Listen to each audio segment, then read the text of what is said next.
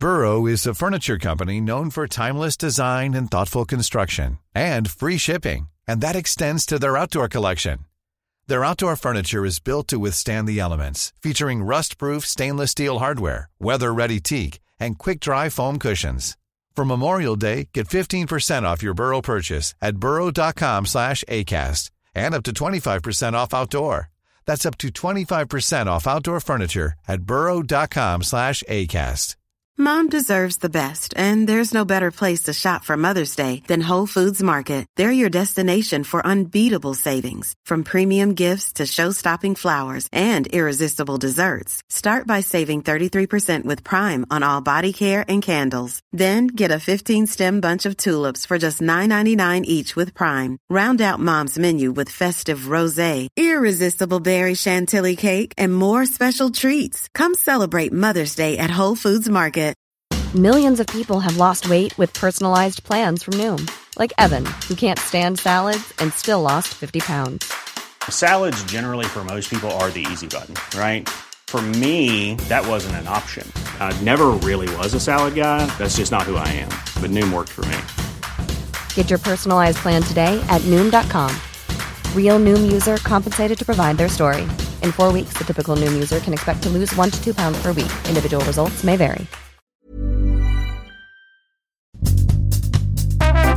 Hello and welcome to History Rage, the podcast where our learned friends in the history community come to get really angry. The podcast where myth and misconception is eliminated in a dark alley. I am your regular host, Paul Bavill, and I am here with my ever-loyal co-host and dark, shadowy operative himself, Kyle Glover. Hello everyone. Excellent title once again going on the CV. Yes. Thank you very much. Yes, you earn it.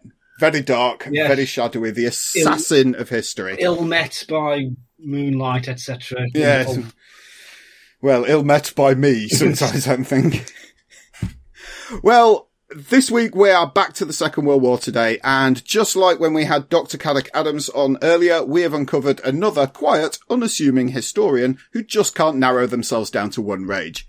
This week, dear Ragers, we welcome a lady who, you might recall from Series 1, was so angry she gave us 2 rages last time.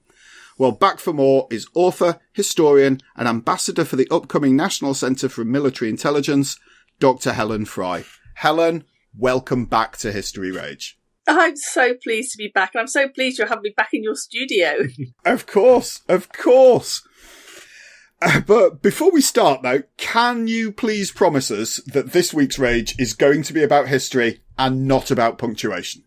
I, on my heart, promise. Okay. Well, last time we saw you was around the release of Spymaster. So how's that gone? Oh, it's gone incredibly well. In fact, it actually sold out before publication date on pre-orders, so there was a bit of a mad rush.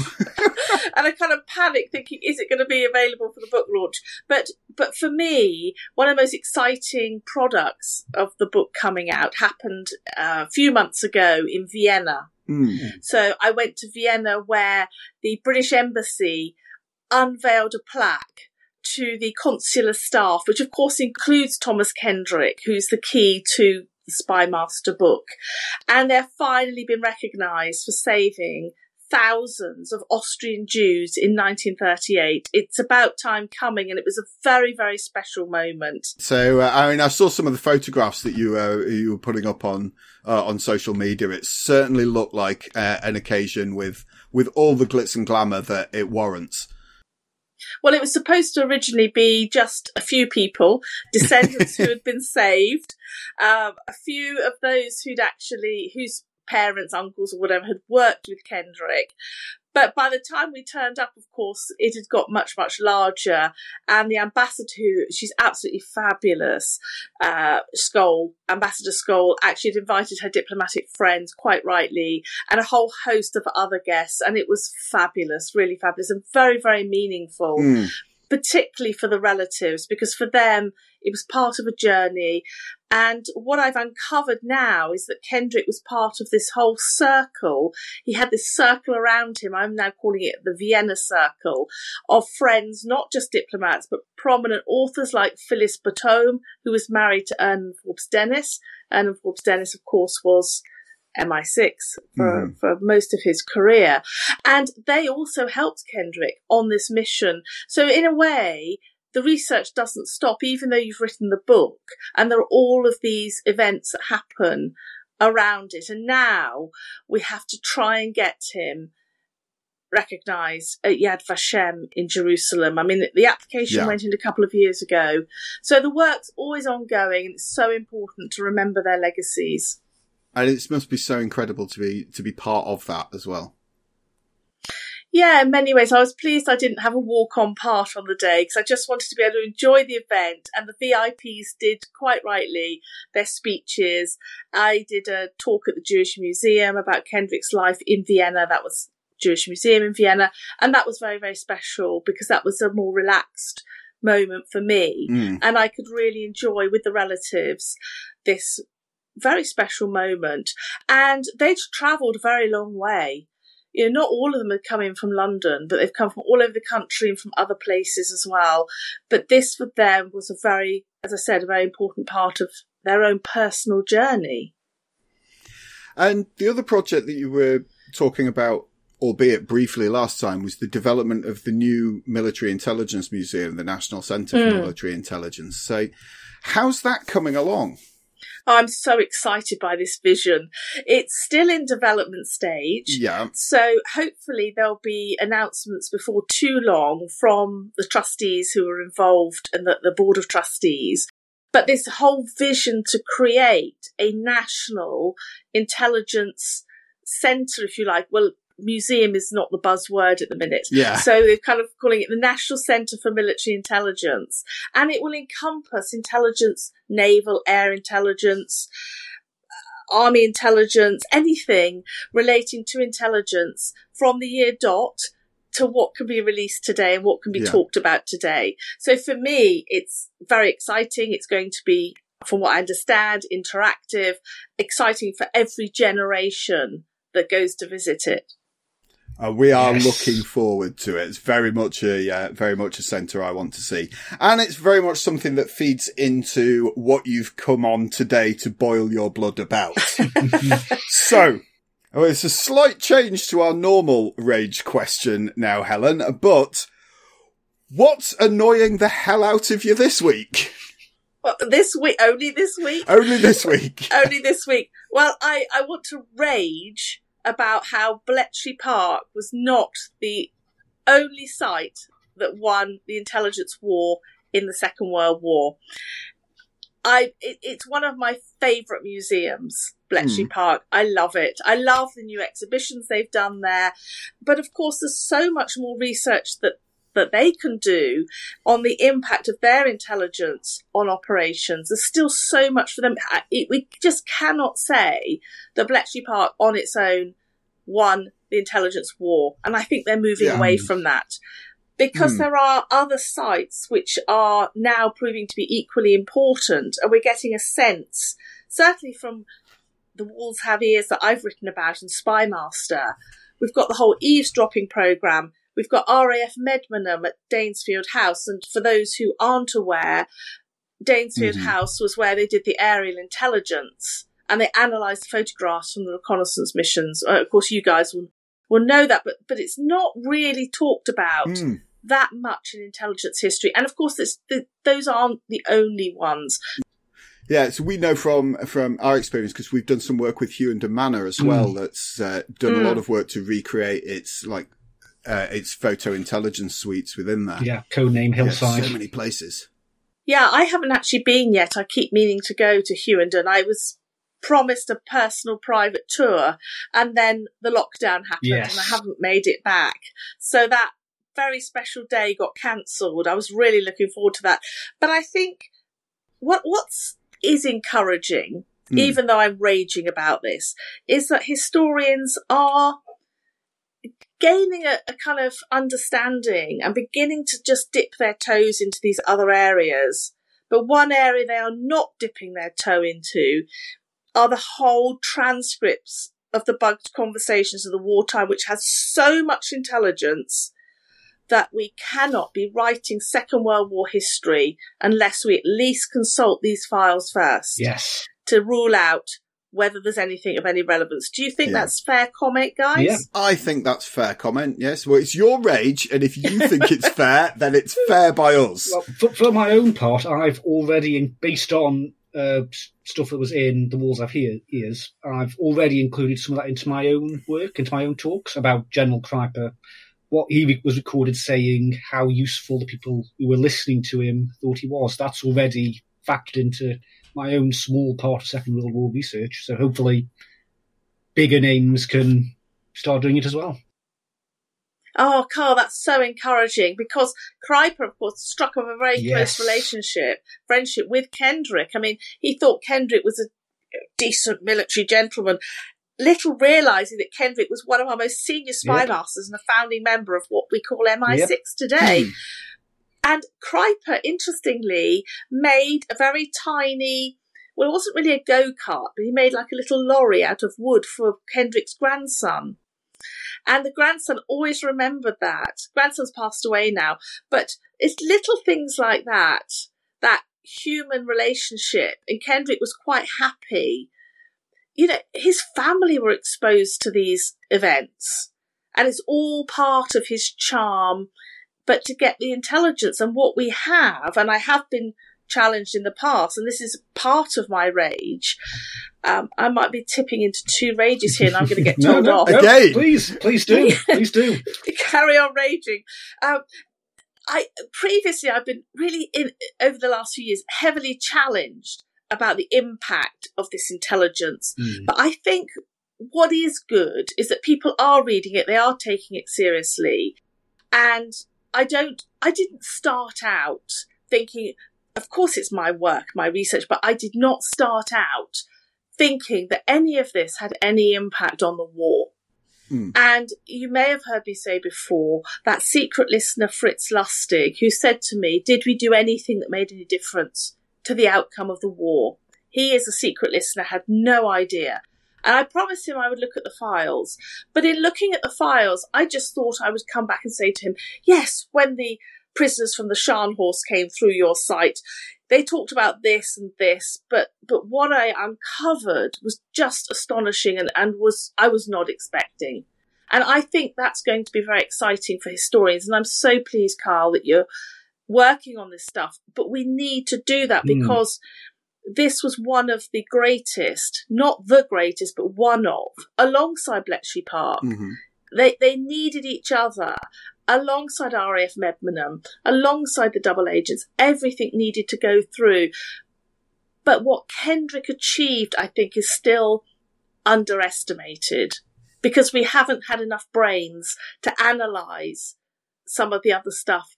Impact on the Battle of the Atlantic, for example, is just one example.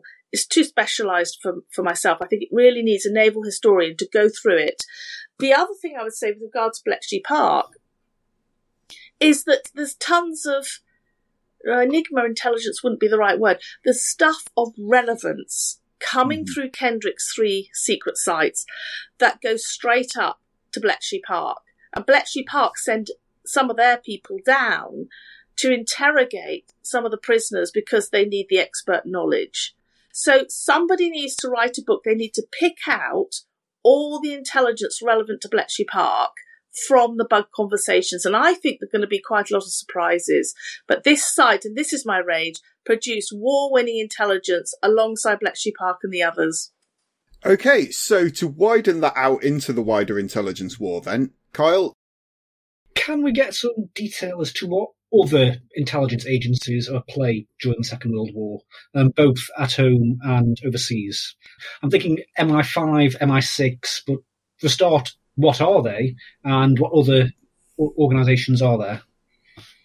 So if we start with MI5, MI5, the security service that largely is dealing with security in the UK, although sometimes their work does pick them into things overseas. And then the MI6, in charge largely for security, sending counter-espionage, counterintelligence abroad. So tracking agents, spies, that kind of thing. In the Second World War, German spies and agents. MI5, during the wartime, again, is very much overlooked because we tend to think of its personnel being in the MI5 headquarters, beavering away with paperwork. But in fact, they are running, for example, the double agents. They are sending double agents like Garbo back behind enemy lines. They're feeding deception to the Germans.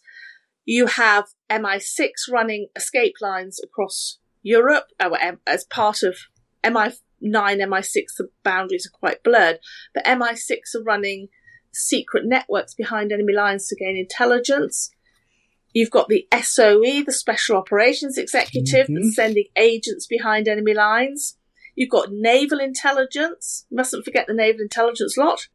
They are, of course, mounting all kinds of operations, again, largely overlooked. Operation Mincemeat being one of the most famous today, partly because of Colin Firth in naval uniform. But float up the dead body. You've got air intelligence.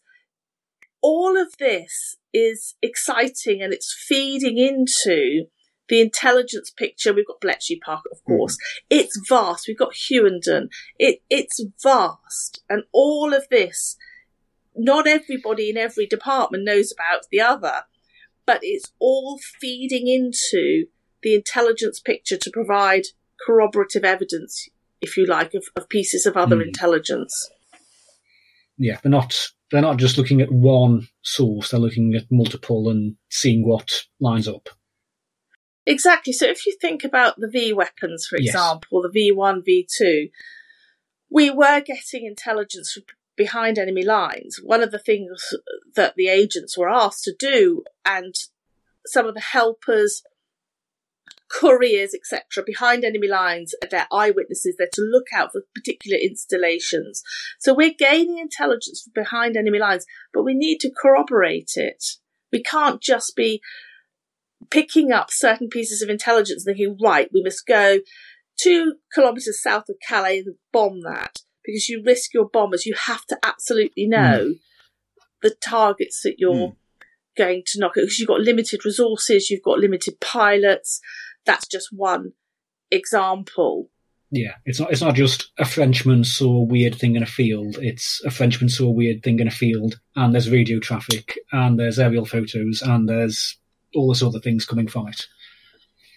And interestingly, they're also sending drawings back, pictures, photographs, and then, of course, you've got intelligence from German prisoners of war who might give up something in interrogation, and there are a number of sites which are linked to Kendrick's sites, but not necessarily run by him, the Prisoners of War Interrogation Centre section, and that has the London Cage in central London, and they're gaining intelligence from prisoners of war. But at Kendrick's sites, you've got those microphones picking up the casual conversations. So the prisoners are talking about things which joins up on occasion the intelligence. A prisoner might talk about a particular piece of equipment, and they'll think, so the intelligence officers think, we received a drawing from someone behind enemy lines that was sent to MI6 headquarters or whatever. So the intelligence chiefs are analysing, and putting it very crudely, are analysing the sources of intelligence. Yeah. And if I might also say, sometimes things that were discovered, particularly on German technology, which was considered to be so advanced, it wasn't possible. But the prisoners are talking about this, and they're being quite detailed in their description. So the Admiralty in particular didn't often believe this stuff. So the boffins would be put in some hangar somewhere, go and build this thing, and then they build this gadget, so to speak, and then, of course, the Admiralty say, okay, the Germans have built one of these, and it is working. So quite often you couldn't know. Some of the intelligence coming through, particularly on technology, was unbelievable. How can this be? How much did the various intelligence agencies kind of work with each other? They do work with each other. In fact, just to give the example of the transcripts of conversations that come out of Kendrick's sites, at the very end of each conversation, there is a list of who has had copies and how many copies. So you might have, for example, Naval Intelligence Division might have 6 copies. MI5 may or may not have a copy. If they don't need that information, SOE sometimes, Bletchley Park, of course, but naval intelligence, air intelligence are the main ones that are receiving this information, because most of it, quite a lot of it, is technological. Yeah. Mom deserves the best, and there's no better place to shop for Mother's Day than Whole Foods Market. They're your destination for unbeatable savings, from premium gifts to show-stopping flowers and irresistible desserts. Start by saving 33% with Prime on all body care and candles. Then get a 15-stem bunch of tulips for just $9.99 each with Prime. Round out Mom's menu with festive rosé, irresistible berry chantilly cake, and more special treats. Come celebrate Mother's Day at Whole Foods Market. There's never been a faster or easier way to start your weight loss journey than with PlushCare. PlushCare accepts most insurance plans and gives you online access to board-certified physicians who can prescribe FDA-approved weight loss medications like Wegovy and Zepbound for those who qualify. Take charge of your health and speak with a board-certified physician about a weight loss plan that's right for you. Get started today at plushcare.com/weight loss. That's plushcare.com/weight loss. plushcare.com/weight loss. Okay, so if we're looking at a few of these wider intelligences, and I'm thinking of kind of like the spies on the ground at this stage, your MI5s, your MI6 and things like that. So how does the intelligence war actually work on a operational level? What networks are in place? What support is there for agents? And just how do you go about getting this stuff? Well, it can be quite tricky because the files don't necessarily give us the route A, B, C. So as a historian, you quite often have to look at different files from different angles and try and join the dots. Yeah. So just to give you one example, MI9, which was traditionally for helping our guys out from behind enemy lines, the escape and evasion lot, were also involved in smuggling intelligence out. And this could come out on prisoners of war who'd escaped. They would smuggle intelligence over the Pyrenees, and when they come back to London, they come out through Gibraltar. They're either debriefed or they hand over intelligence. Some of the helpers on the escape lines, when they had to be exfiltrated from enemy territory for their own safety, some of them brought intelligence out. And then that just goes off to the War Office, if you like. And we don't always know the trace.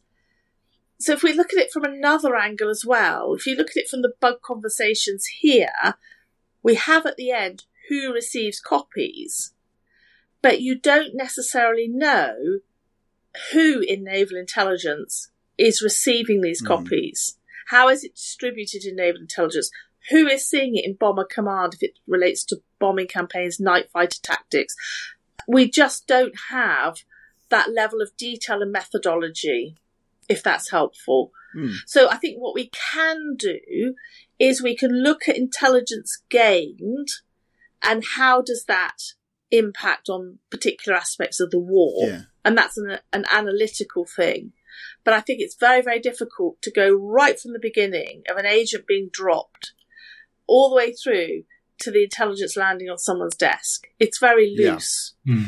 Okay, if I can ask one that you've done some kind of digging into quite a lot. But if we take MI9, for example, how would one even go about setting up an escape line?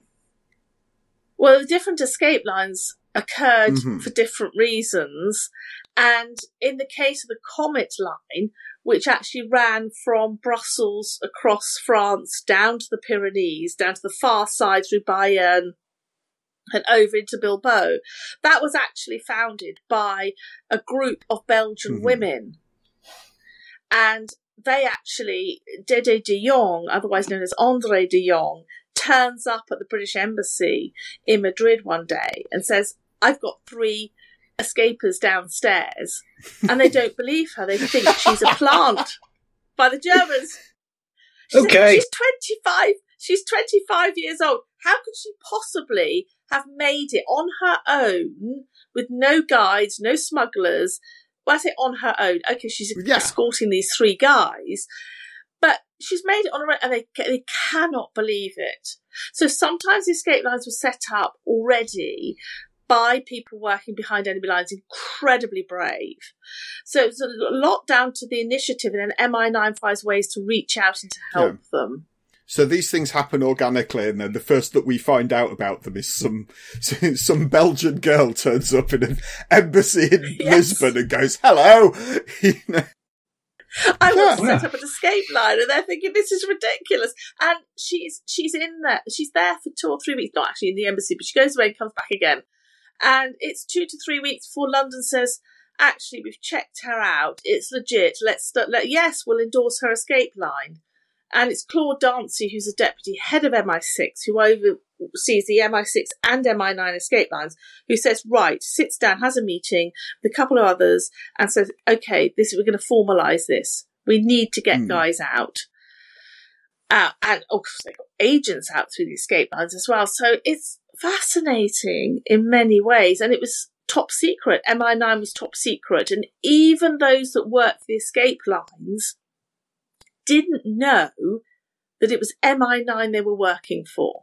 Again, I think psychologically we don't necessarily think of that naturally, but they didn't even know the name of the organisation that they were working for. It was just the line, i.e. the escape line. Just for people out there as well, to put this into perspective, those of you that don't know the Comet line, as we said, this is set up by this Belgian girl appearing in an embassy and going, "Hello, I've got 3 guys." To run the Comet line is nearly a 2,000 kilometre journey if you want to run the whole thing. And that's assuming if you've got out of a camp that may be in Germany, that you've actually got to get to Brussels first before this whole network starts. But that is to go from Brussels to Lisbon, 2,000 kilometres that they covered, which covers 2 occupied countries and 1 country you probably still don't want to get found in. At least. That is astonishing. I think for me that was astonishing during my research, because you might think, well, look, they're coming all the way across Nazi occupied through Paris. They took trains through Paris, right under the noses of the Nazis. Well, but why didn't they go out through Danzig, port in the north? Well, yes, occasionally they did, but not with the escape lines, because the Germans knew, they're going to be using the short lines. The quickest way out. What's the shortest way out from the German border? So they would be watching those. So it's very clever understanding. The Germans didn't think, I mean, obviously some of the escape lines were compromised from betrayal. But if it wasn't for the betrayals, the Germans just couldn't believe, like we can't believe today, that the escape lines would be that lengthy. So I'm going to move from kind of foreign intelligence now back to domestic intelligence. And so we often hear how Britain turned pretty much every German agent that was in the UK. Now, we hear that a lot. Is there any truth to it? And what can you tell us about counterintelligence throughout the war? We did capture every single German agent or spy that landed in Britain. That is well documented, unless there's information that's been withheld that's not yet been declassified. But the current understanding, absolutely, is that, yes, we captured them all. We successfully turned all of them? No, we did not successfully turn all of them. 19 German spies were actually executed during the wartime because they refused to work for us. So it's very stark. You know, you work for us. Otherwise we shoot you in the tower. Unfortunately. Yeah. Like they did with Jacob Jacobs, Joseph Jacobs. I'd also heard a thing of, and I've seen this crop up a few places, but I've not actually looked into it in any depth. But could it be argued that one of our biggest intelligence assets was actually the head of the Abwehr, Canaris? Yeah. We could, Admiral Canaris. Historians still have an open mind as to whether Admiral Canaris, head of the Abwehr, was really working for us. I've dipped my toe into a bit around him, and it's quite clear that on occasion he was allowing intelligence. There were channels in which intelligence was making it to the Allies. I can't talk any more about that at the moment. Okay. How delightfully, tantalisingly vague. But yes, he's an interesting case, shall we put it like that? Yes. Right, we'll leave it at that then, shall we? It might involve some women, by the way. I love how even bits of your own book are classified at this stage. I blame the publisher. It's publisher's contract. We're not allowed to talk about it in advance. Well, if we're capturing every German agent that we find, how are we going about finding them? Because aside from as I understand it, there were 3 that Canaris sent over that we just got straight away because they were cycling down the wrong side of the road and speaking Portuguese. But, you know, most German spies are not going to announce that they're German spies. How do we go about discovering them and getting them? Well, we know they're coming, partly because of the double cross, the double agents, the double cross system run by the 20 committee. They're headed by the likes of John Masterman, former professor at Oxford. They are actually not only turning agents that land and sending them back, but they're also using them to feed information when new agents are expected. There's communications being picked up by Bletchley Park. So we've pretty much got the whole of the German intelligence service covered, I think. And for me as a historian, I'm not an expert on the Abwehr, but I can't understand why the German intelligence service wasn't better than it was.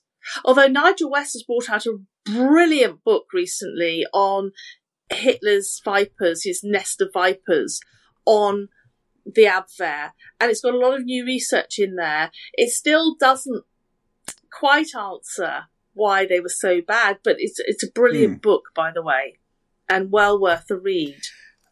I was trying to think. I think it was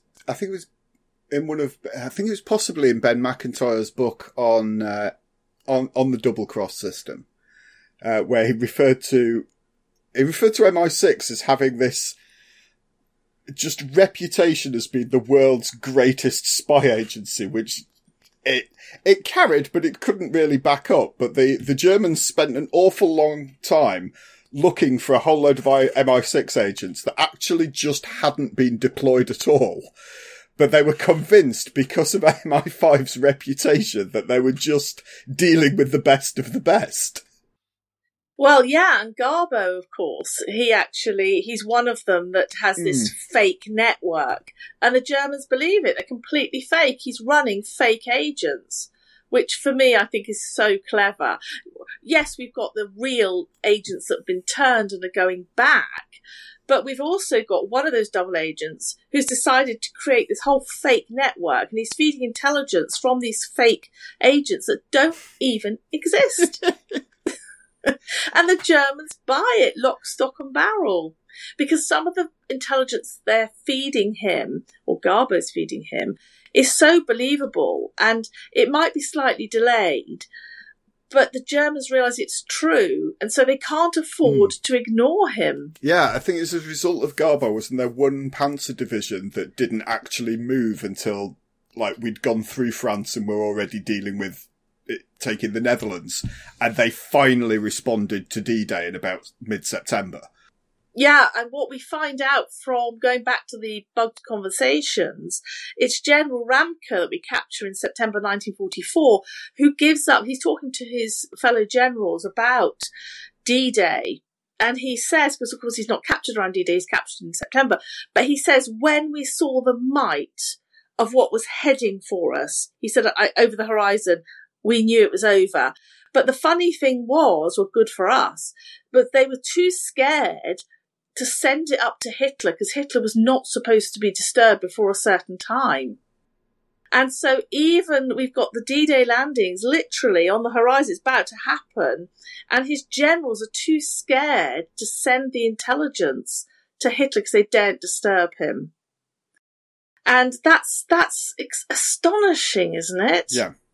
But General Ramke just says, when I saw the force that was heading towards us, I knew it was all over. There's nothing we could do. It's all over. He still makes it into his bunker until September, but he's captured, as you probably remember, with 24 crates of cognac, his mistress and his dog. Oh, ideal, really. It's what he would have wanted. That's right. No, but you see, the files then say we brought back the cognac with him. They just confiscated off him, obviously. We used the cognac for all sorts of interesting things. Yes. But we left the mistress and the dog behind. Oh, damn them. He's going to at least brought out the dog. Well, exactly. This is the human side of it, isn't it? Yeah, so that flows neatly to what you were talking about in your last book and your last Rage, about Thomas Kendrick and the Trent Park eavesdropping operations. That's the subject of the book The Walls Have Ears, if I'm correct. Yes. So how did that operation get set up? And when they were setting it up, were there any kind of opposition to them doing this sort of underhanded intelligence gathering scheme? So the whole eavesdropping, the bugging of prisoner of war conversation for intelligence was set up by Thomas Joseph Kendrick, expert on human intelligence. And what we realise is there are layers of secrecy. So it's only those who need to know within various layers of various intelligence agencies that even know about it in the early part of the war. It starts as a very, very small operation, and there's no blueprint for this. So again, that's what I find incredible. What if Kendrick hadn't been there? What if the Gestapo had murdered him in Vienna when they captured him? What if they hadn't expelled him? The Germans had not expelled him for espionage, because I'm not sure that any other commander would have had the skills to do what he did. He understood the psyche of the German prisoners and how best to gain intelligence. We don't have in the files any evidence that there's any opposition to this operation. And I think that's because also not many people knew about it. So really only at the highest level of the various directors of military intelligence, naval intelligence, etc. This was so classified. So we see from other intelligence agencies that like MI6, MI9, SOE are kind of always getting on each other's nerves and getting each other's faces and having this massive political catfight in the background. You know, but Kendrick doesn't face any of that, does he? No, he doesn't. And he's really, because he starts with a very small team, he escalates it quite quickly. But they're sort of working just in the margins. Nobody really knows about them, because by the time they move the Tower of London, nobody knows it's going on. And he move out of the Tower of London to Trent Park in North London. It's away from War Office, Hotel Metropole, that kind of all that kind of area. And so, much like MI9's headquarters at Wilton Park in Buckinghamshire, they're out of the prying eye where somebody can say, oh, what are they doing in an office there? It's all very secret. He just is allowed to get on with it. And the results that he starts to bring through, there is a questionnaire sent to the heads of the Admiralty, the Naval Intelligence, Air Intelligence, etc., Bomber Command, MI14, all those German departments, or those for German espionage, and MI5, MI6. Do you like them in the transcripts in their original language alongside the translations? How helpful are they? And all of them in their own version of their own words come back and say, this stuff is indispensable to us. We can't do without it. So he's allowed to get on with it, set it up successfully, and then there is this poll, if you like, to the heads of intelligence saying, can you please analyse how successful is this? And it's just astonishing how early, how successful this is. And then there are no questions that this is going to continue or not. This is non-negotiable for the outcome of the war. And so going forward for the rest of the war then, is he got almost like limitless resources that he just requisitions to carry this on? Yes, he has, as we know from a top secret memo, he's given an unlimited budget to set up two sister sites, Wilton Park at Beaconsfield and Latimer House in Buckinghamshire. Well, Wilton Park's also in Buckinghamshire, but they're fairly close to each other. And those, would be necessary for the amount of prisoners we're going to capture after the invasion of Sicily and Italy, particularly after D-Day. And he believes we're going to capture Hitler's top commanders. And that's another thing, you see, no one's ever asked, none of our historians, what happened to Hitler's generals after they were captured. You've got to have a special site for them, which was Trent Park. But so Kendrick had the foresight, he understood, and he believed with intelligence chiefs that we could win this war. So he doesn't get into the fight. He's not involved in that friction between MI9, MI6 and SOE. Mm-hmm. He's kind of outside of that. I'm not saying they're not using the intelligence that's coming through his sites, but he's outside of that way. He's sort of on his own at these sites that are so top secret that only those that need to know that they exist. And as I recall from reading in The Walls of Ears, that all the listeners are, well, Germans, really, aren't they? Yes, they're native Germans. Yeah. How did he go about recruiting them? So he puts a call out to the Pioneer Corps, where thousands of Jewish refugees, there were over 6,000 of them actually, were digging for victory in the Pioneer Corps. Mm-hmm. And he says, we need native German speakers. We got some volunteers. Some of them actually were recruited by English guys who were working in intelligence already and say, wow, wouldn't you like to do something a bit more interesting than playing the cello in the orchestra, the army orchestra? Yes, that's not my idea of fighting Hitler. Well, why don't you just write to this address? Oh, they get a mysterious interview. They have a real kind of selection process. And then a couple of months later, they get that mysterious train ticket, not to Bletchley Park, but to Chalfont and Latimer, for example, on the Metropolitan line. Yep. And they're picked up by an army vehicle. They're taken to this secret site. They realise there's something not quite right about it. It's different than anywhere else. And it's the following day that Kendrick tells them the nature of their work. And even those that were working on the site didn't necessarily know what those in that hut were doing or in that annex. They didn't talk about it. There were layers of secrecy even within those sites. So I think that gives us a bit of a perspective on the necessity for secrecy. The intelligence that we saw, not just there, but across the whole of World War II, and the techniques that we learned, how do they influence both the immediate post-war era? Because we know how they influence the war.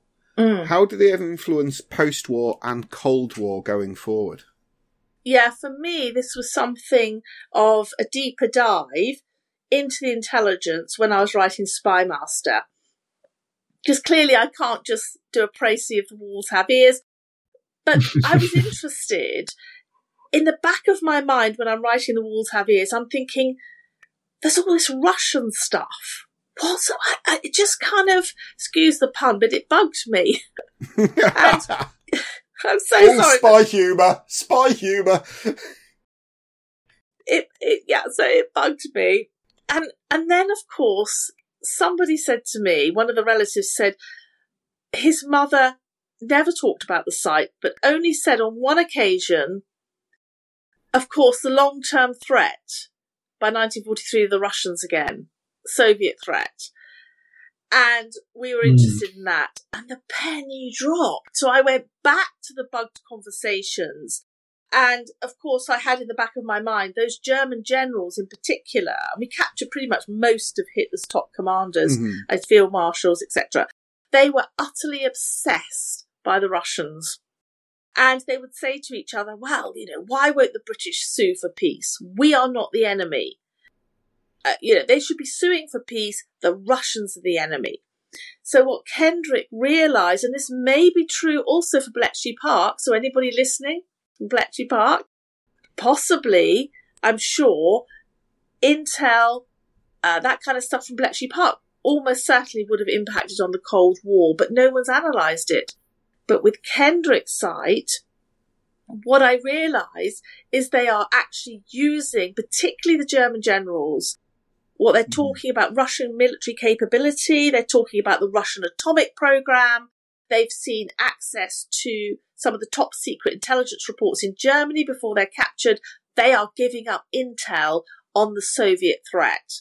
And for me, this is just a whole new dimension that actually prepares us for the Cold War.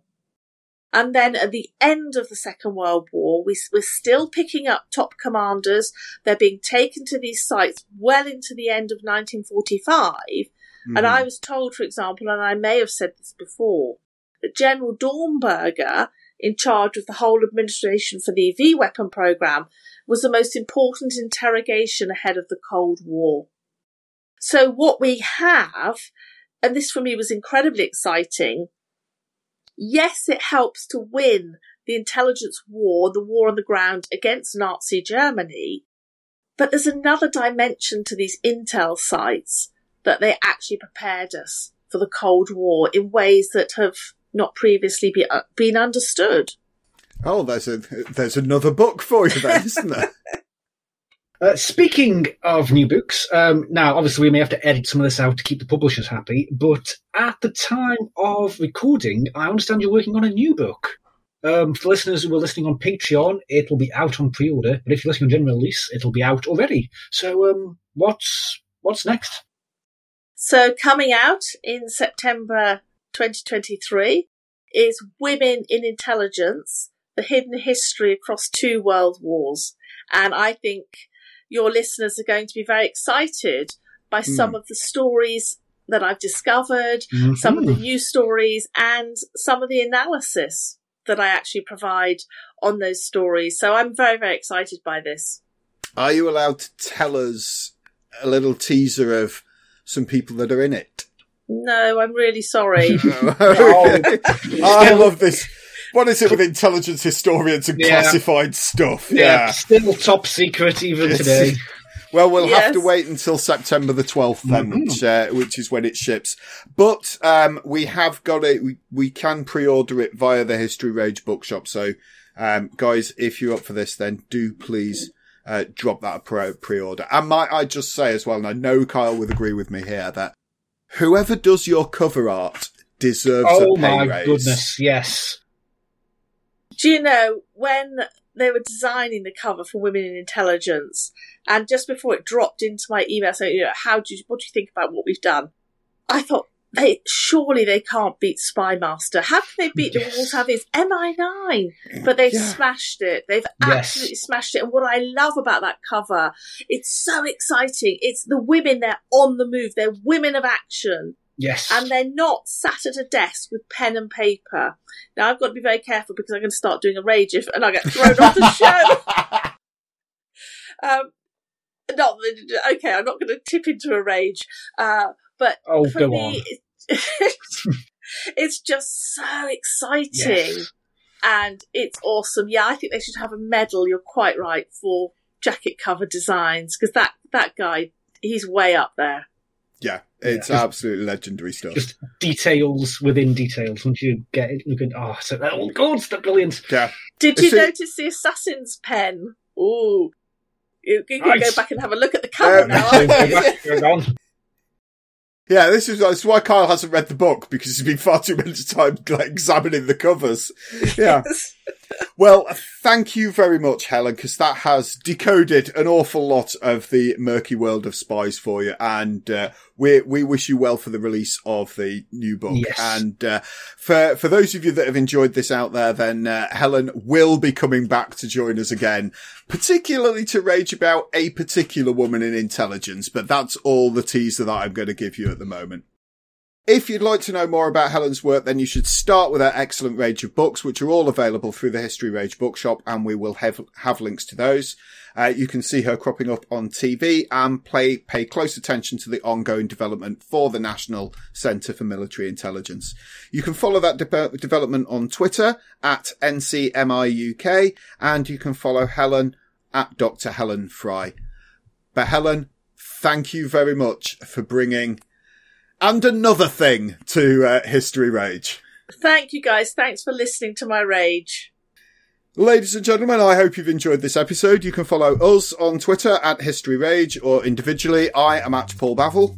And I am at Kyle G History. And if you're loving this as much as we are, then why not join the Angry Mob on Patreon? Your £5 per month will get you early episodes, entry into all of our prize draws, the invite to put questions to future guests, and the coveted History Rage mug. And you can subscribe at patreon.com/History Rage. But until next week, stay angry. Bye-bye. Bye-bye.